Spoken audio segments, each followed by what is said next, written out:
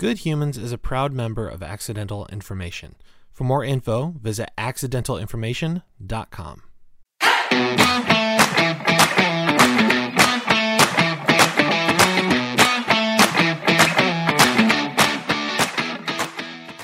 Hi, people of Earth. Welcome back to Good Humans. Thank you for joining once again for another episode. Before we get into it, I want to tell you to go check out our Patreon page. It's patreon.com/goodhumans. Lots of cool stuff over there. I won't spend too much time on it, but if you would like a Good Humans t-shirt, and they're pretty nice t-shirts if I do say so myself, there's a tier where you can get a t-shirt there. Alternatively, if you just want the t-shirt, if you really just want the t-shirt without signing up for a Patreon tier, although I would love it if you sign up for Patreon, if you just want a t-shirt, go to my website and hit the contact button and send me a message, and we'll see what we can do about getting you a t-shirt. Just do that if you want to do that. Definitely sign up for Patreon if you want to sign up for Patreon, but also if you just want a t-shirt, hit up my website. It's goodhumanspod.com. Hit the contact button, send me a message, and we'll see what we can do about getting you a t-shirt and some stickers too. So go check out the Patreon page. It's patreon.com/goodhumans. My guest this week is the funny and delightful Julia Nunes. She is a musician, another OG YouTuber, just a delightful, joyful, sunshiny, happy person. And this conversation was so enjoyable. She's such a delightful person. It was a funny conversation. Definitely learned some things that I did not know about Julia before we talked. And yeah, it was just so fun. She's light and funny. But we got deep, for a little bit as well. So vulnerable and open, and just so helpful. This is one of my, I know I say it a lot, but this is one of my favorite conversations. And, I have not been able to stop thinking about it since. So I really think you guys are going to enjoy this conversation. And while we're at it, I'm going to put links and everything in the description of the episode. But Julia just had a music video release from her most recent record for the song Used to Want. And it's amazing. It's super cool, well filmed. Cinematography is awesome, but the coolest thing about the video is that Julia dances, and she's damn good at it. So check out the music video too. You can find the music video on her YouTube page. Just search Julia Nunes on YouTube and you will find her, I promise. I'm also going to put a link in the description of the episode, as well as some tour dates. She's on tour right now doing some living room shows and other things. So just check out the links in the description. You won't be sorry. And please enjoy this conversation with Julia Nunes.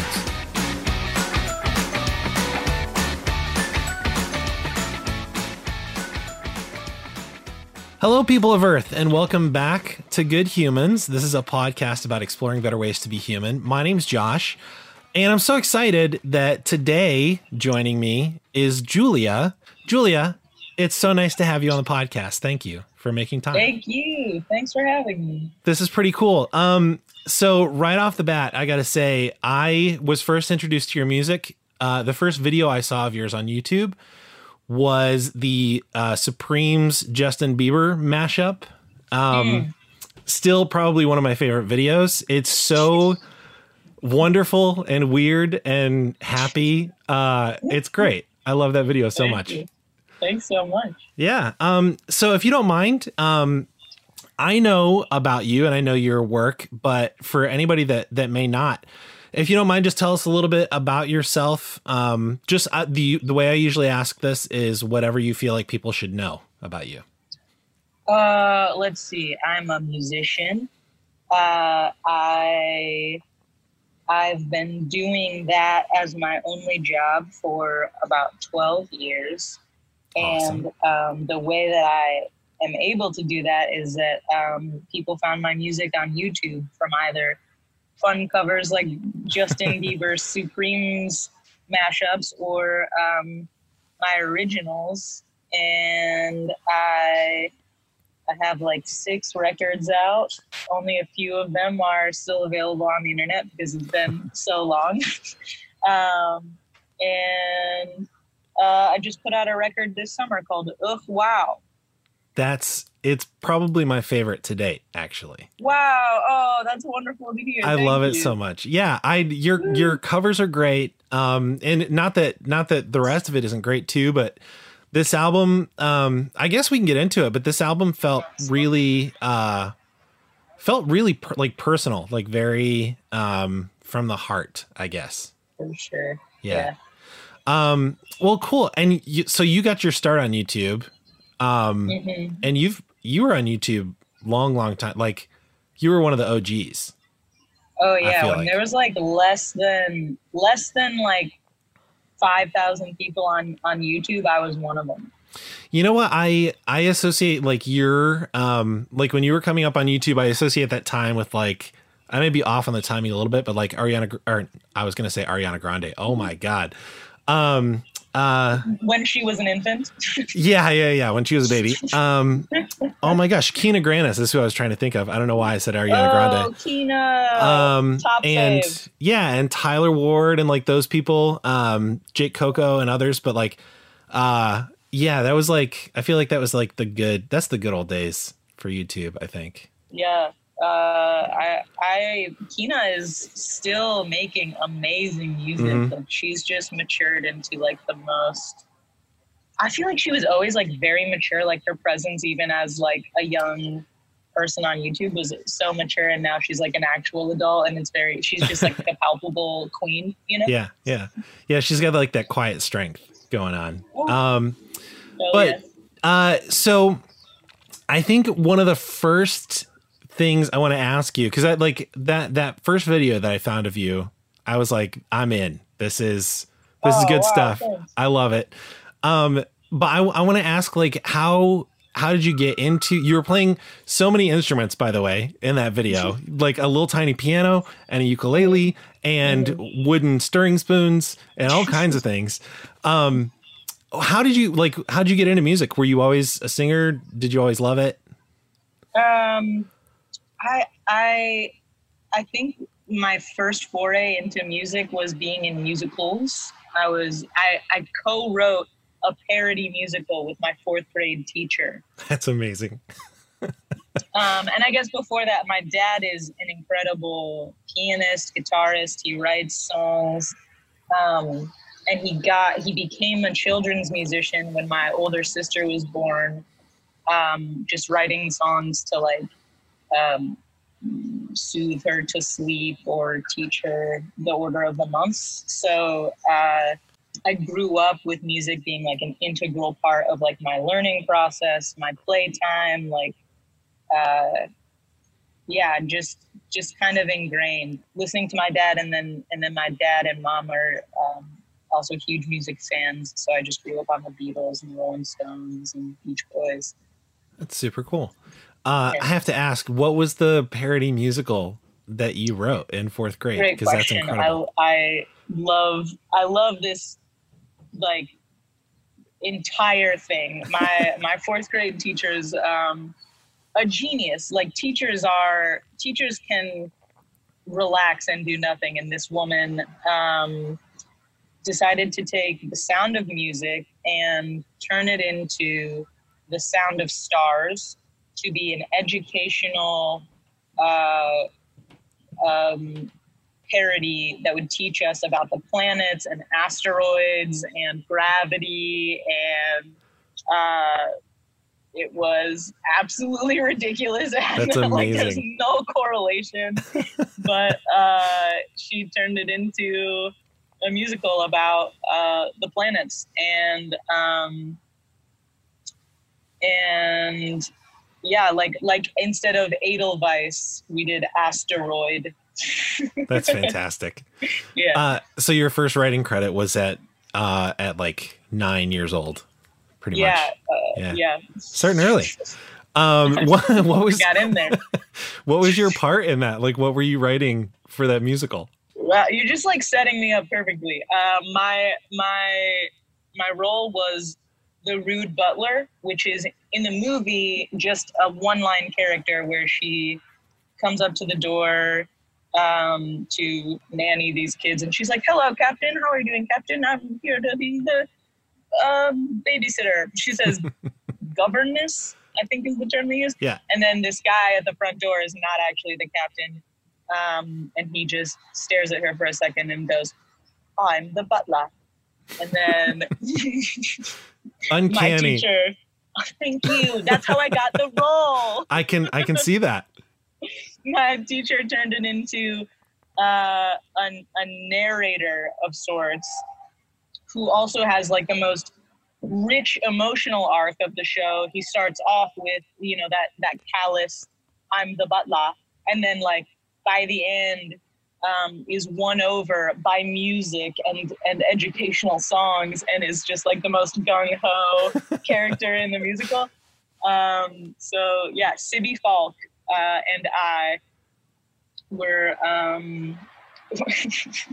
writing the role of the rude butler. I got to do a British accent and wear a rainbow, like the Cat in the Hat hat. I wore a rainbow Cat in the Hat hat. This is all so great already. So great. Okay. And the reason I said you set me up perfectly is because Rude Butler is the name of my record label, of which I am the only signed artist, but Rude Butler is the record label I release my music under. Oh, that's amazing. I did not know that. CEO right here. That's super, super cool. All right. Rude So Butler Records. all of this is so great. So not only are you writing parody music at 9 years old, you're co-writing like a play, essentially. This and is starring in it. and playing the starring role and doing accents. So you had theater in you from a very early age. Yeah, and I would say I've always just been like a jack of all trades. Like I'm not actually an incredible composer or musician or singer for that matter, but I can do all those things, and then together they make me impressive. No, I think you're pretty impressive in all of those regards. So you go from co-writing a musical play in 4th grade and starring in it and doing accents to to doing music full time for 12 years now. Like, how did that happen? Like, what does that look like? Yeah. Well, I mean, thank the upstate New York school systems. I just would not be anywhere if it weren't for, theater and arts. And my senior year of high school, they offered a film class, and I learned iMovie. And I had been so deeply entrenched in theater and performance and expressing myself that by the time I was given a camera and the knowledge of an editing program, I was like, That's awesome. Yeah, it was great. And I got so many ideas in that class. I was allowed to do so much free time, as a senior, they just set it up to be free periods. Right? They build in senioritis, and instead of going to whatever the cool kids did, I would hang out in the video lab, and I came up with the idea of filming all of the instruments that I was playing, because I was already recording music and I wanted to put out a video where you could see all of the things that I was playing. So it was just a real show off. It's it's a good idea, because I think what part of the charm of that video, specifically the Supremes Bieber mashup, although I know it's a thing in the other videos, but part of the charm of that video is like it's cutting so quickly back and forth between the different instruments being played, literally one of which is wooden mixing spoons, which is fantastic for percussion. And but along with switching back and forth between those instruments, then there's like different costumes almost happening and like different shots. There's like a weird hat in one, and then like there's like other things going on that's like little tiny small changes, but it's like it's all very funny. Little Easter eggs. Yeah. Did you always have an interest in like comedy and stuff like that too growing up, or was that just like, is that just part of you and you decided to incorporate it? Oh yeah. I am just a little, like, I don't know what the word is, but yeah, I was on an improv team in high school and college, and I, if I'm not making people laugh, I'm not very happy. Okay, fair enough. I like that. So you're in senior year of high school, learning iMovie. You get these ideas to like film the different instruments and things like that, and then your first video goes up on YouTube. Like, was the plan always to be a full-time musician, or what was the plan? No, sir. I basically had no plan, but I was very good at math, so I was majoring in math at school. We were so alike up until that moment, Julia. I'm terrible at math. So something with math probably.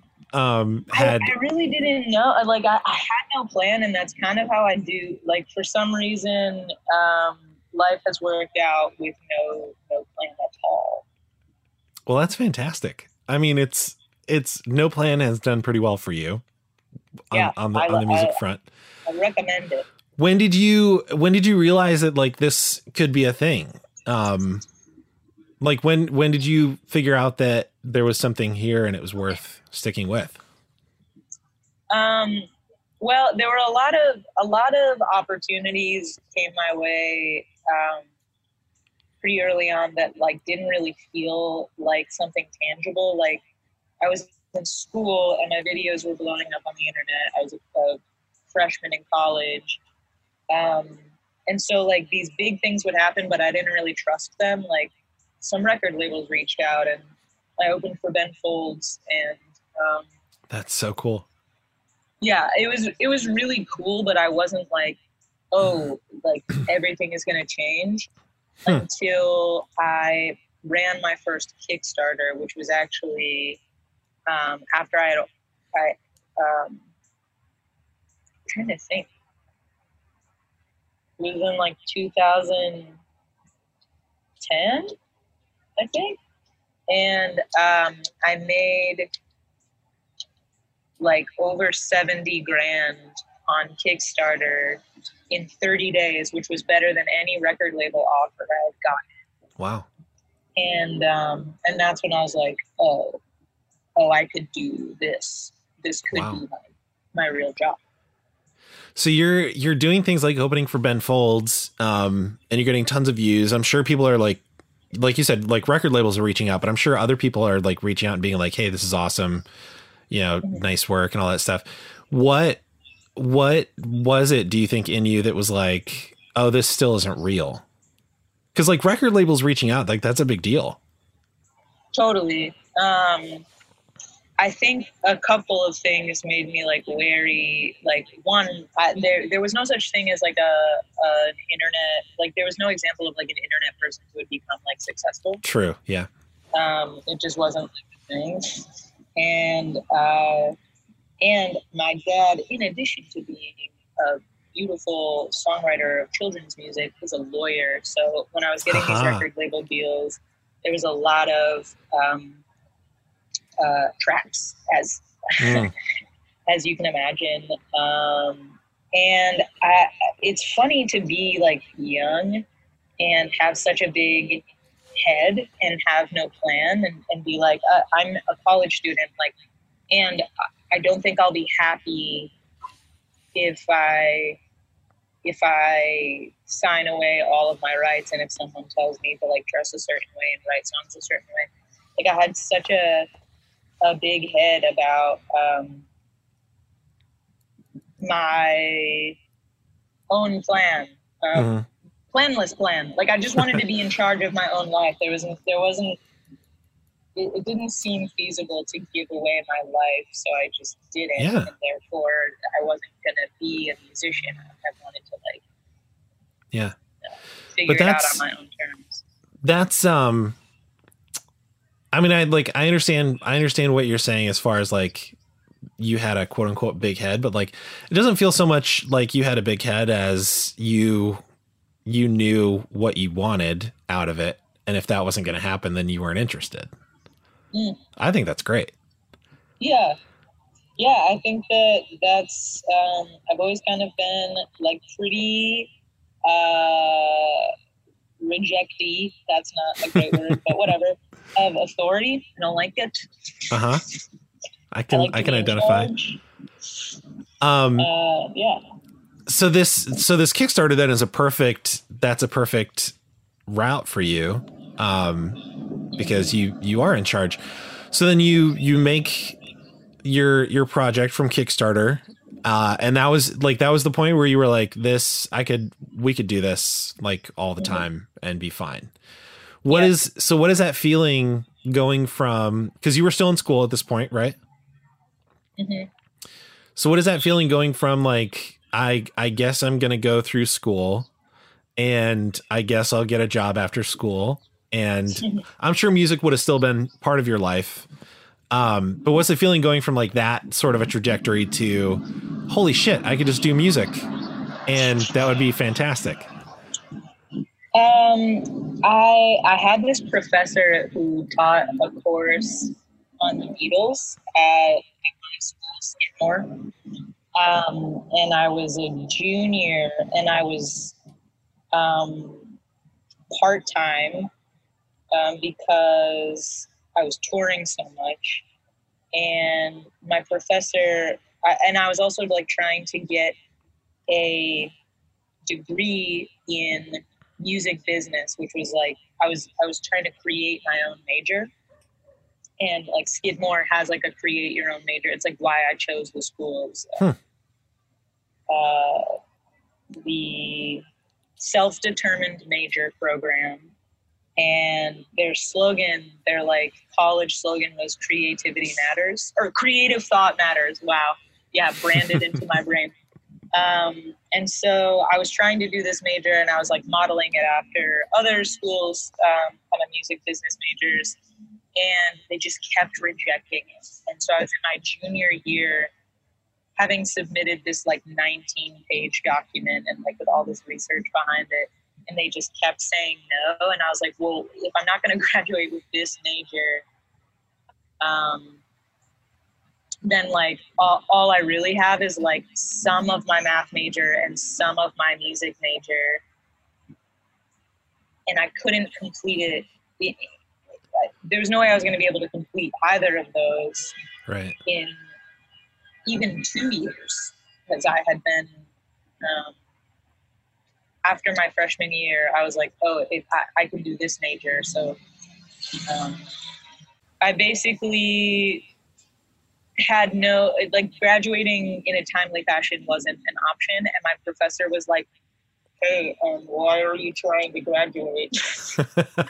Why don't you just go do the job of the music business instead of trying to have these people who clearly don't understand what you're trying to do, give you a degree in it. Just go do it. And I was like, oh God, what? And I talked to my parents, who are just like infinitely supportive. And much like the experience of getting noticed on YouTube, I was kind of like thrust into a new reality. I moved to New York City. I finally accepted a tour that would take me out of school for longer. Like I'd been denying things that would take me out of school. And then my first tour, leaving school, I opened for Ben Queller for 2 months. Oh, wow. Super bomb. And I was kind of like, blown away that it was happening. So you, it seems like there's a pattern here that you're doing. So this college, Skidmore, has a create your own major thing, and you're like, yep, I'll take that because I want to do my own thing. And like, it seems like there's this pattern that you're like, you're just like, I'm just going to try it and figure it out. And like, again, starting in 4th grade, co-writing a parody musical to then like quitting college and like touring full time, which is amazing.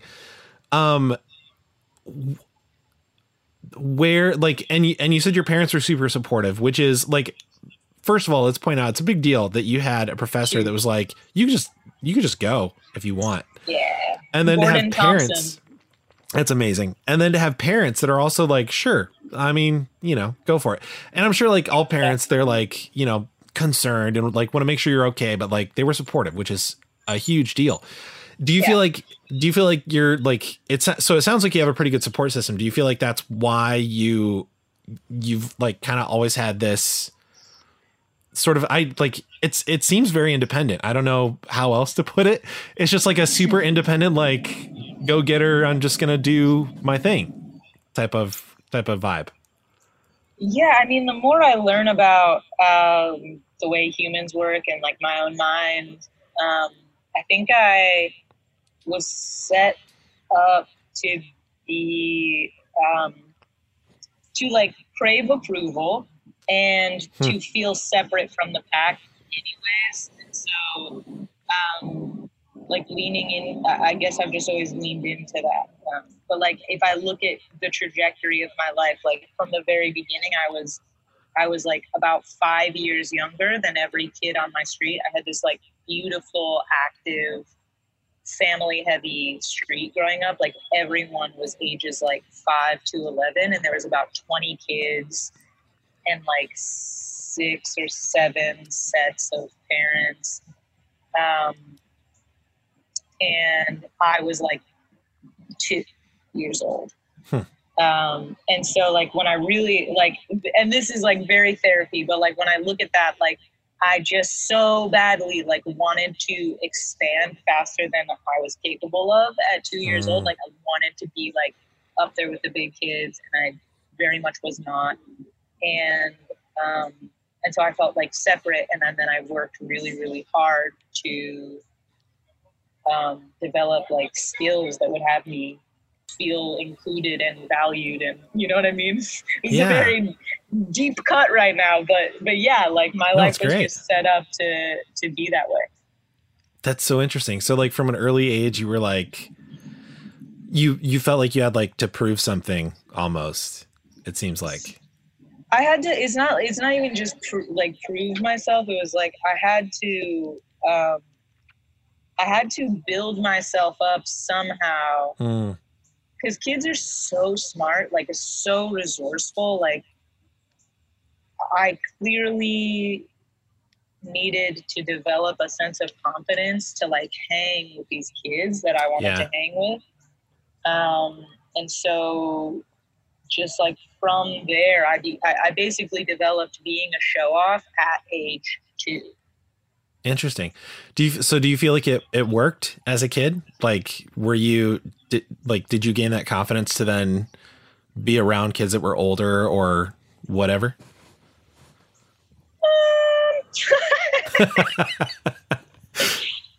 Win some, lose some. Yeah.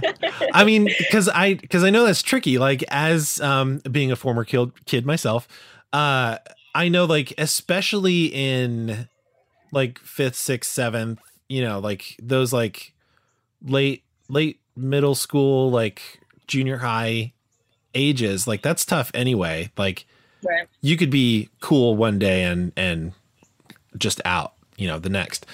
So like this sense of like, I don't know, calling it like a performative side seems like, I don't mean it to sound dismissive. I don't mean it that way, but like this performative side of real. You, was that like an anchor for you then? Like you're, cause you're navigating, like it's weird. Being a kid is weird anyway. But like navigating all that, was that like your sort of your anchor point, and you were like, you know, social situations are going to happen, but like I know I can do this at least. Yeah, for sure. I've actually had a conversation about this with my friend Andy Warren, who's a drummer in the band The Mowgli's, and a podcast that is currently on hiatus that I did for a while called That Was Us. We talked about childhood and how like being a musician, like sometimes you really are like cut loose from like a friend group or sports team or something. Like you'll experience some sort of like great loss. Mm-hmm. And that being a musician or talented in some way, like having some form of like skill that you feel prideful in, is such an anchor to your self-love. Yeah.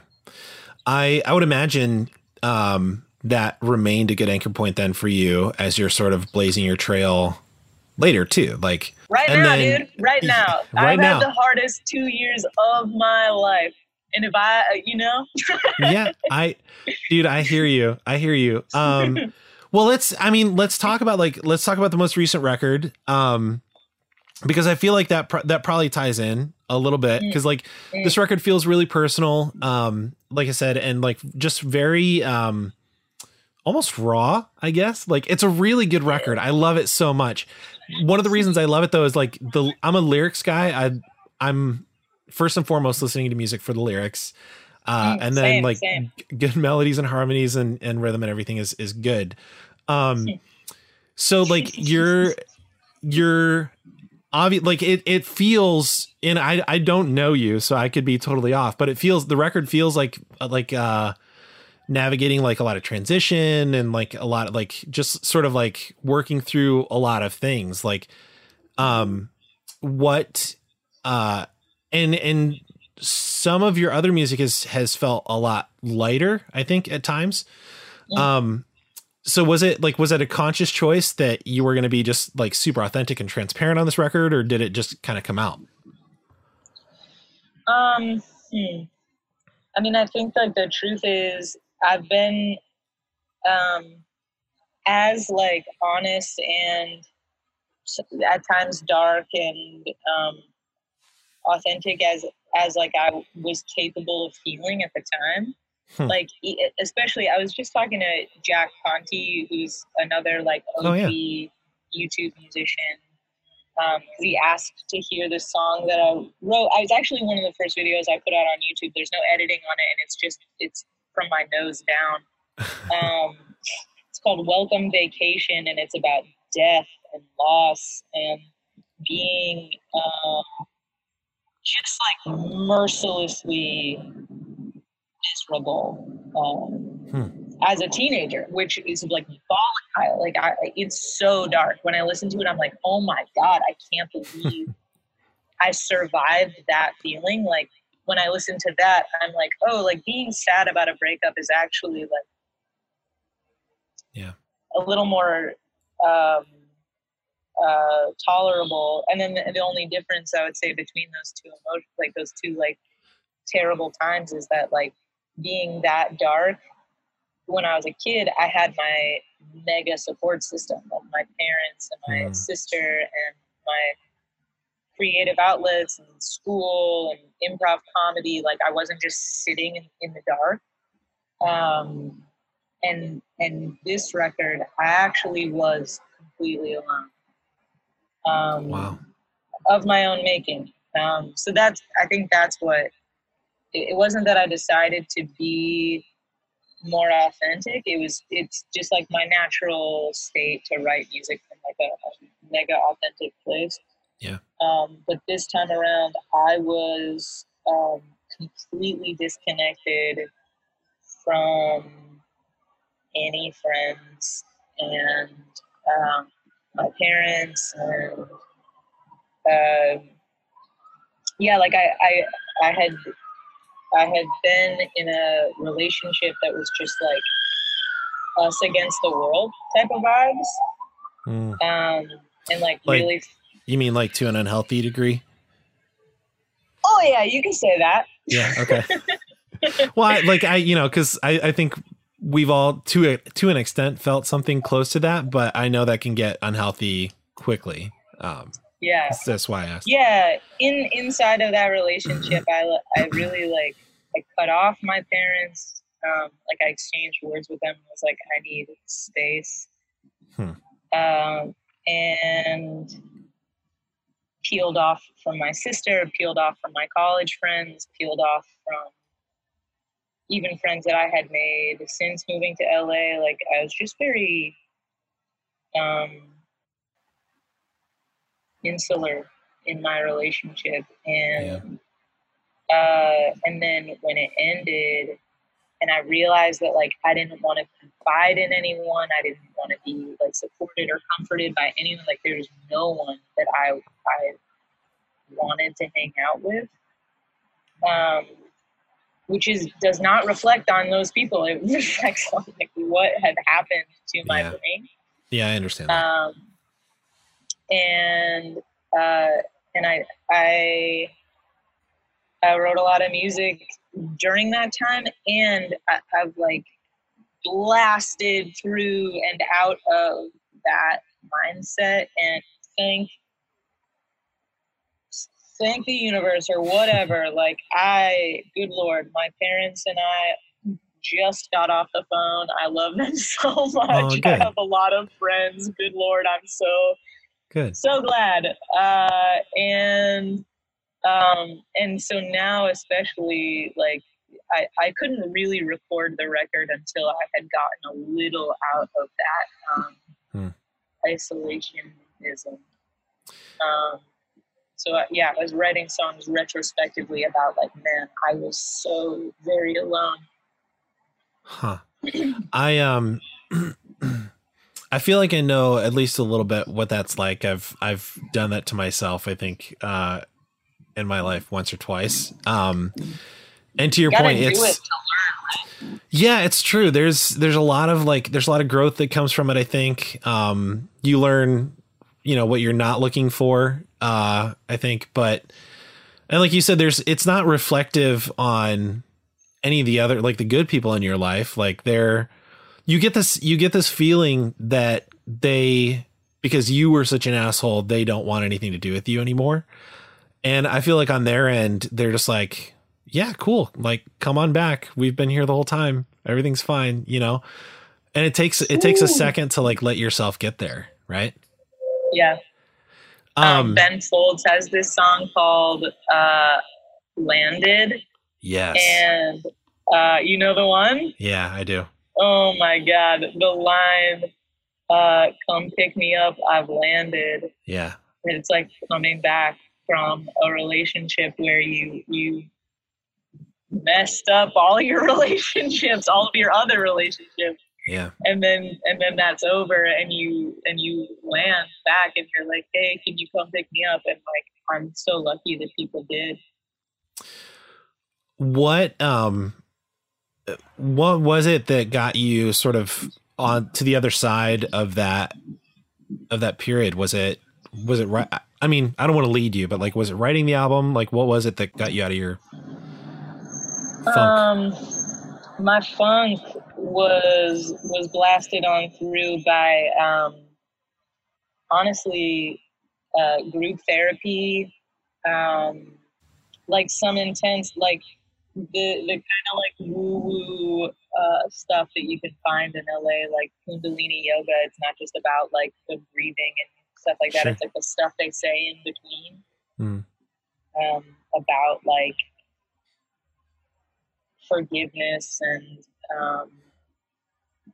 and like just a lot of the things that I learned from group therapy in terms of like taking responsibility for yourself and making amends and realizing where other people are a reflection of you as opposed to like being like looking out at the world and seeing villains, looking at yourself and seeing where you are being inauthentic with people and cruel sometimes. I had to apologize to my parents for like being, because like even in this conversation, like it's just so clear to me now, like how lucky I am to have the parents I have, and I kind of can't believe like how warped that got in my mind. It sounds like some of what you're doing, it sounds very AA. Not that you were necessarily going to AA, but like, and not that that's a bad thing. But like the making amends, like apologizing, taking responsibility for your actions, like those are all like AA tenets, basically. I do go to AA. Do you? Okay. Always kind of like a little hesitant to mention it. I don't want to be an advertisement for. Oh no, it's totally fine. And I want you to be comfortable, so we can talk about whatever you want to talk about. But I've never been. I've had a few friends that have gone. But yeah, it sounds very. So I guess on that, because like AA to me, it seems like is very like God focused. It's very like Christian, and it doesn't seem like you're necessarily like, you don't necessarily lean that direction. Is that like distracting to you, like going through the program and like working some of these steps, or is it just the language they've chosen to frame some of it? I think like maybe another one of my talents is being able to like listen through to the other side. Okay. So like to what's actually going on. Yeah, like one of the things that they say in AA is like take what you like and leave the rest. Oh, okay. Yeah, I think I'm good at that as well. Like, if there's something that I hear in an otherwise helpful thing that isn't helpful, like, I don't know, like one example I have is like when talking to a member of like the elderly class and they might say something that's like a little insulting, I can still hear that person's wisdom. Like I don't have to write off that entire human being's point of view. Like I can still hear what's valuable about what they have to say, and not totally take on the feeling that they're. I almost find it like understandable when like an older person is like resentful of young people. It's like, you know, still that's a very that in itself is a very wise thing. That's so hard to do. Like, especially like if it's a one-on-one conversation and somebody says something that's like dismissive or, you know, like whatever, insulting or whatever the case may be. It's really hard to not take that to heart. Like, especially when it's being said directly to you, and then to be able to sort of distance yourself from that and say, well, there's still good here. That's very wise. That's impressive. Nice job. I mean, I think that, thank you. I will take the accolade. I think that that's an important thing.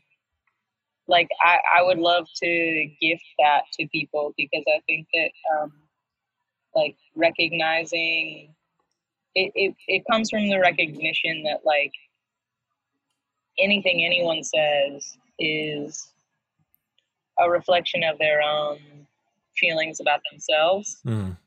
So, like, when someone's accusing you of something, or like, especially like when you're young, I wish kids could like understand this game that's being played, which is like when you're being insulted, it has nothing to do with you. It has everything to do with like how a person feels about themselves. So like,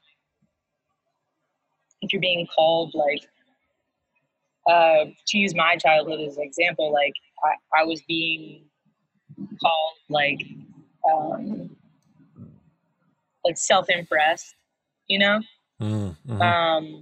And I can now see the ways that like I was just being like a talented little kid, and other kids were like, I want to be talented. I'm mad that I'm not trying, you know, like I don't feel good about this part of myself, so I'm gonna try and like tear it down in someone else. It's always that own person's insecurities popping out in their words, and people don't even hear themselves, honestly. Like, people don't even know what they're Oh, saying man. half the time. Yes. Oh my gosh, you're so right. Like, because sometimes I think, and sometimes I want to ask people, and in fact, I have a few times, like, do you hear yourself? Like, do you understand what you're saying? To like, even if it's not me, like, Yeah. do you understand the words that you're putting together? Like Yeah. what they mean, the implications of what you're saying. Yeah. And I think it's, for a lot of people, it's like, it's such a knee jerk, whether it's a product of their environment or experiences, or like you're saying, like just, it's just projection of how they feel about themselves. Yeah. I feel like a lot of times it almost comes out before they realize what is happening, and they don't actually mean what they're saying. But yeah, go ahead. Well, yeah, I mean, I think that's like in my close personal relationships, like now that I have that running through my brain and I listen through that lens, like the people that are in my inner circle, I'll like slow down and be like, hey, the way I heard that just now was kind of like, I feel like a little bit of shame about this thing about myself, and like, I just want to like talk about that. Interesting. So instead of being offended or just not saying anything, you're using it as an opportunity to like open something up that maybe they sound like they're dying to talk about, and just nobody's given them a chance.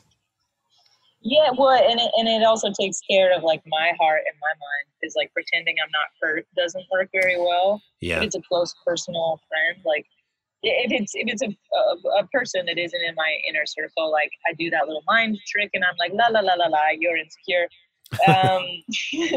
And then maybe I'll confide in one of my own friends and be like, well, this thing happened and this like little tender part of me did get hit, and like my friend can like reflect back to me that like it's good and a gift to the world that like I share my art.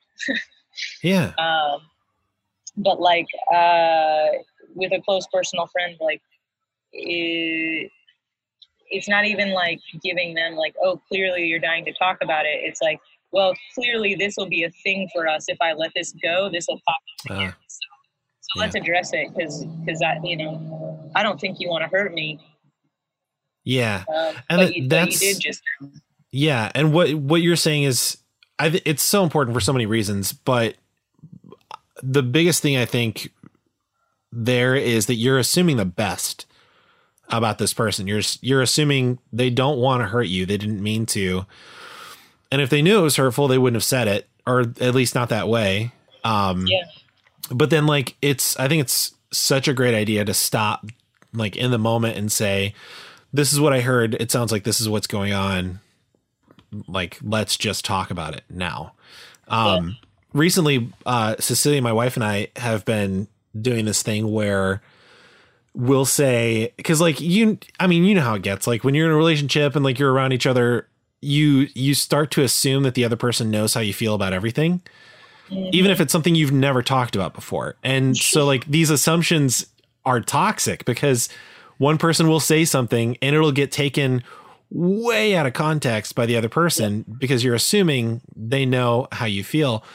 So we've started doing this thing where instead of saying like that we're angry about like the thing one of us said, like we're kind of doing what you're saying. Like we're assuming, okay, I would assume you're not trying to hurt my feelings, but this is how I felt when you said that. And like, this is very like therapy too, but it's like, just telling the other person, like, this is like, here's my context. This is why it felt this way. Like, please tell me why you said this thing this way, or like what you meant. And it has like just dissolved so many fights that would have been huge fights. It's like, if you're right, if I could just give all of this, like everything that you're saying, if I could just give all this to everybody, such a better place we'd be in. Oh my God. But especially, you mentioned kids. Like if we could go back and tell kids, like you said, that there's a game being played and it's all bullshit. So just say whatever's on your mind, nicely, but But just like if we could just be like, hey, listen, you're great. You Yeah. are a wonderful, awesome type of kid, and like sometimes other people are gonna hurt your feelings, and it's totally natural that your feelings are hurt. But like, if we could somehow instill the like, if you're not bad, you shouldn't feel shame. Yes. You are loved. Like, I think that that's why um, Christianity is such a so many people like it. Some, the Yeah. Christians who are Christians, Yeah. a lot of them like it, because that is instilled, and that comes from like the God thing, and like God's love, and there's like that's the thing that you can rely on, and it's almost outside of yourself, that like there's just this entity that loves you. And then like my only qualms with Christianity is that it comes with like rules and regulations, and certain churches are like, definitely you are perfect and whole and God loves you, but don't be gay. Yeah. Or some Christians don't do that, and that's great. Yeah. So I It's think easily misused, I think. for sure. Christianity. Yeah. But I think that that's what is missing from all of it, is like remembering that you're a good person and that you don't need to feel shame about anything, and that when another person does hurt your feelings, you get like curious about it, as opposed to like turning them into a villain who's intentionally hurting you. It's just like hurt people, Yep. Yeah. That's interesting. You like the way you put it, being curious about it instead of turning them into a villain. Yeah. I like that. I like that way of thinking about it. Mr. Rogers has been coming up a lot on my podcast lately, but beautiful. Love him so much. I bawled my eyes out when I watched Won't You Be My Neighbor. Yeah. But the quote, one of my favorite quotes from him, the quote that stuck out to me the most was, feelings are manageable and mentionable. Wow.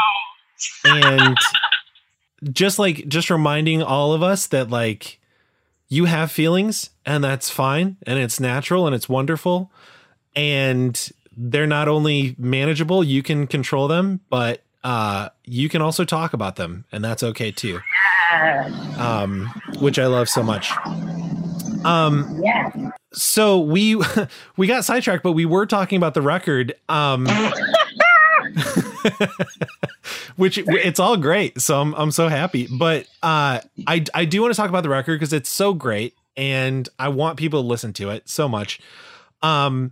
But I'm always curious. So like there's let's see how many songs, 6 songs on the record. And I'm always curious if there's anything on the record that you wrote that surprised you. Like when you got done with the project, were you like looking back over it, or like as you were writing a song and you were like, oh, okay, like let's go with this? Or was there anything that surprised you? Wow.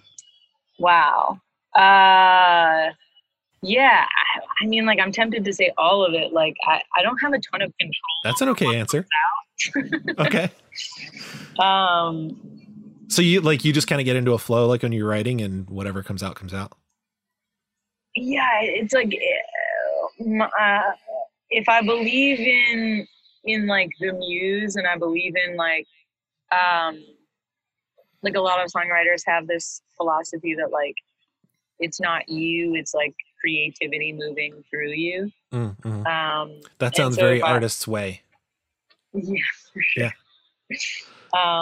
So like I can tell it's like when I have writer's block is when I'm trying to say something on purpose. And interesting. The times when I like let it actually flow, and I think that's why my songs are so vulnerable, is because like I actually can't lie. I don't know why. I would have loved to have written songs that made me look a little cooler, and like I was doing better than I was doing. Yeah, Yeah, to that point though, one of my other favorite artists, Ferris, I think about this line all the time and I don't know why it stuck out to me so much, but in one of his songs, there's this line where he says something about like, you're trying to be cool, da da da da da. And then he like ends it with, but it's cool not trying, which is like, we've all heard that before, but like that, honestly, that's how your music comes off to me. It's like, it's very, and just I think in general, it's very like, this is me and I'm just doing my thing and you can come along for the ride if you want, but I'm going to do my thing, which is very like, that's a very, like, there's a lot of gravity to that. Like people are attracted to that, I think. So I would counter that your music is cool in like the, like the rebel, like outsider, like James Dean kind of way.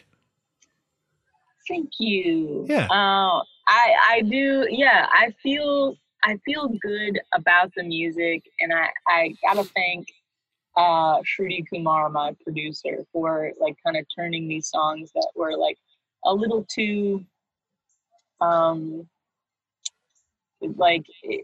I didn't feel good about what I was saying. Like the song happened. I was like, I don't know how I'm ever gonna put these out to anybody. And she was like, well, here's how we make it sound really good. And I was like, wow, okay, I like the way this sounds. Here's a thought. Is that how you say it, by the way, when you write a song happened? You get down and you're like, all right, a song happened. Yeah, sometimes I'll cancel plans because I'm like, yo, a song is happening right now. I can't come. That's so good. So good. Do you have a favorite on the record? I really love Feels Good. I think that's like if there is a song that pulled me out of my deep dark, it Feels Good, because I squeezed in one little crush, and there's kind of nothing like a crush and to like make you feel like when you're like gonna kiss somebody soon, you're just like in yoga thinking about kissing. Yep. Drinking water thinking about kissing. Like it just it turns everything into like kissing preparation. Yeah. Yep. You're right. Trying to feel as good as possible before I'm in a situation where we kiss. Exactly. Yeah, I think that's my favorite on the record too. It's the first song on the record. And if it's not that one, I think No Sudden Moves is probably like those two are up there for me. And then you're currently touring. I feel like I'll be touring in November. I've done release shows for the record. I did an LA and a New York City release show. I was gonna say, I feel like I was talking to your people and they were telling me you just got done doing something. And then so you're gonna start touring in November. I feel like a while back you were doing living room shows, right? Mm-hmm. Is that true? Are you still doing those, or like what does the upcoming tour look like? The upcoming tour is clubs, but I love sweet. living room shows so much, and I think it'll always be a combination of the two, clubs and living room shows. Very cool. Do you know what the plan is for the tour? Like where you're headed? I am terrible at understanding tour routes, locations, times of things. It's a miracle that I know it's on the East Coast and that it's in November. Oh, cool. And I would have to check my own Instagram to tell you what city. I know New York City is on there. Okay, and fair Chicago. enough. I know that. Cool. All right. Two great cities. I'm from Chicago. So that's great. Currently live in Durham. So if you're anywhere near North Carolina, we'll probably pop out and see you. Do you know what's rare is I actually know that I'm coming kind of close because there's a family in Durham that has hosted like 4 living room shows. And no way. Instagram messaged me and they were like, "You're coming here." Actually, she was being like, the mom was being like, probably in her estimation, like very funny, or just kind of like coy. She was like, "Hey, is it true that you're coming here?" Like she must have seen the tour announcement. She was like, "Is it true?" And I was like, yo, I don't know. But I think she's true that I am coming there. Very cool. So I think I'm coming close to you. We'll both check Instagram after we're Okay, yeah. recording. Yeah, I was gonna say I'll check the Instagram, and then I'll put some dates. I'll put the dates in the episode description too. Actually, we can talk about this afterwards too. My brother-in-law owns a restaurant in Durham. If you have any other open slots, he for sure would have you play there, I think too. We can talk about that, but all right. Okay, so the record's out now. People need to listen to it. It's called Ugh Wow. All one word. So all caps, wait, baby. Yeah, all cat. Wait, let's see. I don't want to spell it wrong. Yeah, UGH. I wanted to make sure it was a UGH. Ugh Wow. UGH WOW.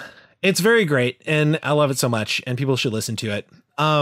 Julia, before we wrap up, there's a question I ask everybody that comes on the podcast. So I hope you're ready. It's the most important question ever. Oh boy. No pressure.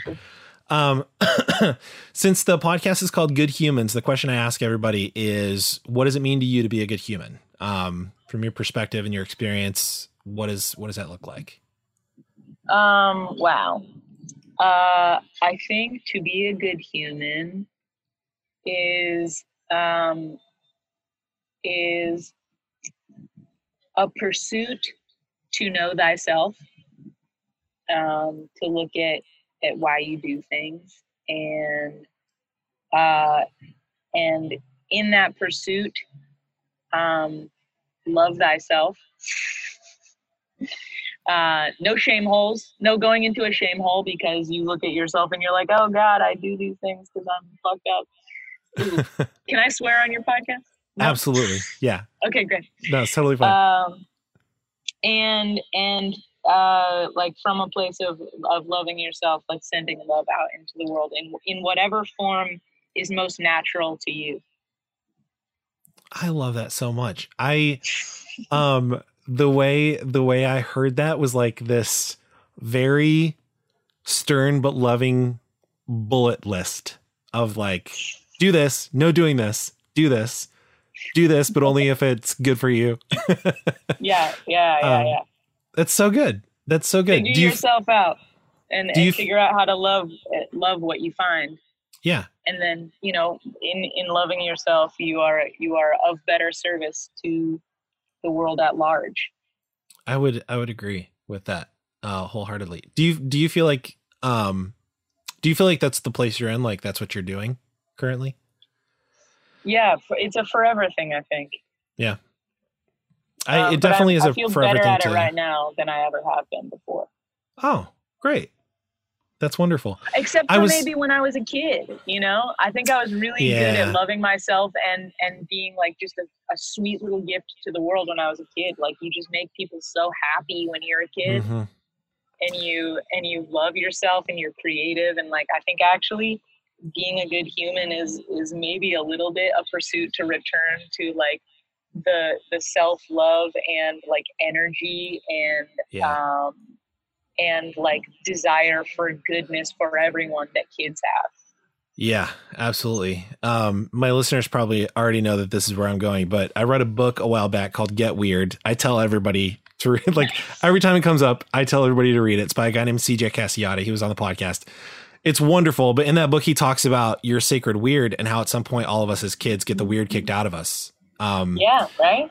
Like, yeah, it's the time that like we figure out that, there's a way to be apparently. And so I have to like be that. And that's a shame because all of us should just stick with whatever was happening when we were a kid. It's wonderful. Yeah. Great advice. I love it, Julia. Thank you. Did we not talk about anything that you wanted to make sure that we talked about? I want to make sure. Do you feel good? I feel good. Yeah. I'll plug something if that's cool. Yes. I was going to say like whatever you want to plug or like where you want people to find you, all that good stuff. Go for it. Amazing. Okay. Well, I have a music video coming out in October where I dance. Yes. Very excited about it. It's for a song off of Ugh Wow called Used to Want. And it is premiering at a film festival in Toronto at the beginning of October, and it'll come out at the end of October. And then aside from that big cool thing, check out my Instagram, Julia Nunes Music, and on YouTube you can just search Julia Nunes and find anywhere from 18 to 30-year-old me.